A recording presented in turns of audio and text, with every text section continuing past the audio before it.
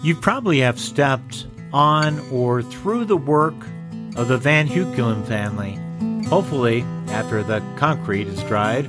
It started with a man and a truck, Patriarch Wendell Van Huculum. He handed the keys to Calvin in 1977, who incorporated the business as Van Huculum Concrete, Inc. in 1978.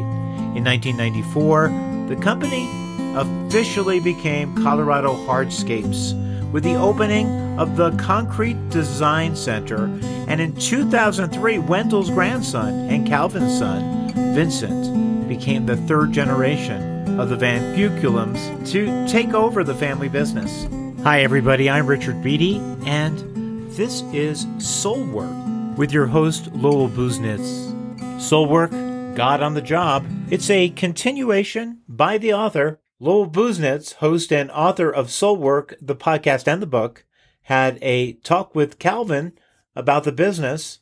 We have a phrase for it, work in progress. It's like Shark Tank, fast forward. We have a phrase for it, outcome-oriented storytelling. That's what we do in the advertising business. Lowell, you have brought us success stories of entrepreneurs who are looking back at what God has done in their lives at home, through work, and in community.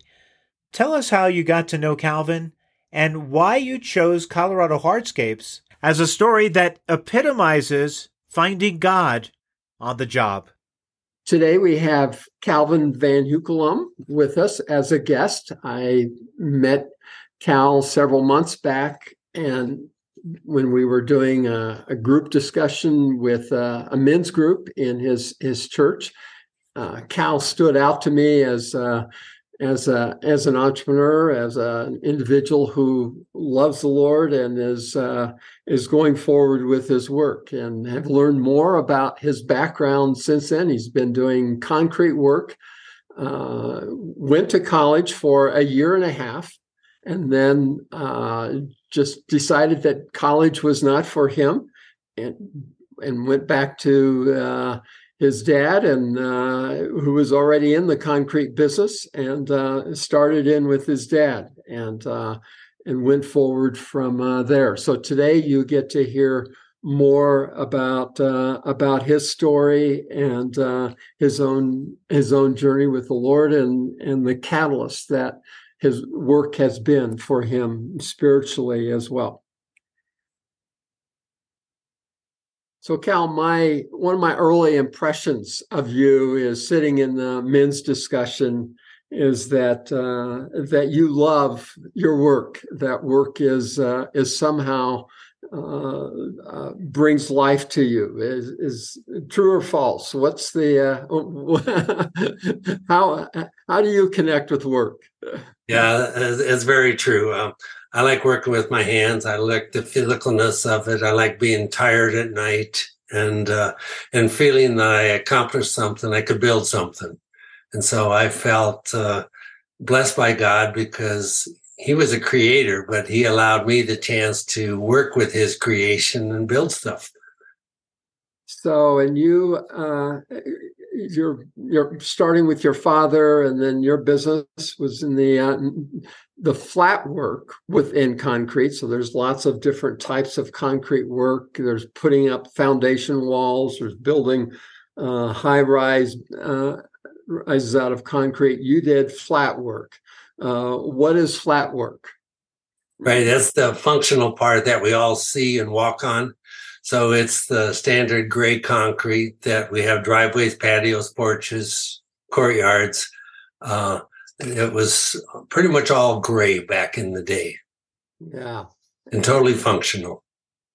Good. All right. So you are clearly a man who loves Jesus. How do you put that together with your work? Yeah, it's quite simple. Jesus found me and has been blessing me. And I just stand back and marvel that I can grow and be a part of things. So, concrete work gave me the foundation. Sorry about the pun. Double meaning there. Right. It put my feet on the ground into something real, something I enjoyed. And so work was where the rubber hits the road for me. But it was more than that. It was a foundation. It was the very essence of what I ever hoped to do. So why was college? You went to college for a year and a half, and the intent was that you would do something different, but that didn't work out for you. What? Why was college the wrong direction for you? What were you studying, and why did that not work? Right. Well, I went all out. I was going to be an engineer, and so my dad really encouraged me to say, "Go to college, so you don't have to work hard all your life." And, that's not why I went to college. I went to college to see if I could be a better, more educated person. But engineering was tough, and I couldn't hack all of the math. I like the practical math, but when it got to calculus, that was way beyond what my hands could do, and my mind couldn't wrap around it. So I find it so ironic that that your dad wanted you to go to college so you didn't have to earn your bread and butter by the sweat of your brow, working out in the hot sun and doing the heavy lifting. Concrete work is not easy work. I know enough about concrete, I've done a little bit of it to know that it is hard work, and you've got to meet some very tight timelines, and you've got to be ready when the concrete truck comes and so forth. So I find this so ironic that you ended up enjoying work so much, the physical work of working with your hands in concrete. Right. Yeah. So. Yeah. There's so much to learn along the way too, that all of it very, very practical. So I was right where I was supposed to be. So for most of us, most of us of faith, there's a real tendency to separate out what happens at work and what happens with our personal relationship with God, what happens at church. The spiritual is separated from the work aspect or the physical aspect so much.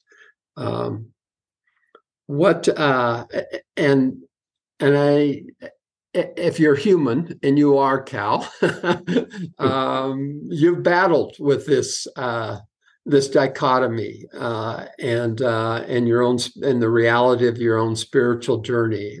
What's your journey been like in terms of the separation of your faith and your work and the bringing of those together then ultimately? I've had a lot of mentors and trainers, and one of the things that did not work for me was they told us to separate work from the other spheres of our life. In practicality, I did the opposite. I put those spheres together, and that proved to be all the difference in the world, because work provided for my family, but also gave me a place for my family to engage in work. My wife worked in the business, and all of my kids learned to work, and we worked together. We would clean the yard and the office, and then there were each child of mine was put on a crew too when they were willing and able, and they all worked in the office. So that was a wonderful platform that built confidence in each one of those kids to where they're now new leaders out in the world. But that also went to the churches too, because I would go to church, and the skills I learned at work and the skills I learned at church of mentoring and all of that, they overlap completely. And I was not surprised to see how learning from one of those spheres applied to the other sphere. And I really enjoyed that. I could take my business acumen and bring it to church to bring some kind of sense, so we didn't have to keep just dancing around things that needed to get done. So I was always practical and always willing to roll up my sleeves and get things to happen. Any particular example, either from either direction, of how your work fed your spiritual journey and vice versa? I never really dissected that into different segments. It was just there, and now when you call on that for me, I process that and say, yeah, it was there all the time. I didn't physically try to make those connections, but God did. He put that together in ways that made it real. Yeah. And it continues to. I can hear a sermon on Sunday, and it right away connects to how that fits my life. It's so practical. Wow. That's great. You're way ahead of so many of us in that regards, and that's great.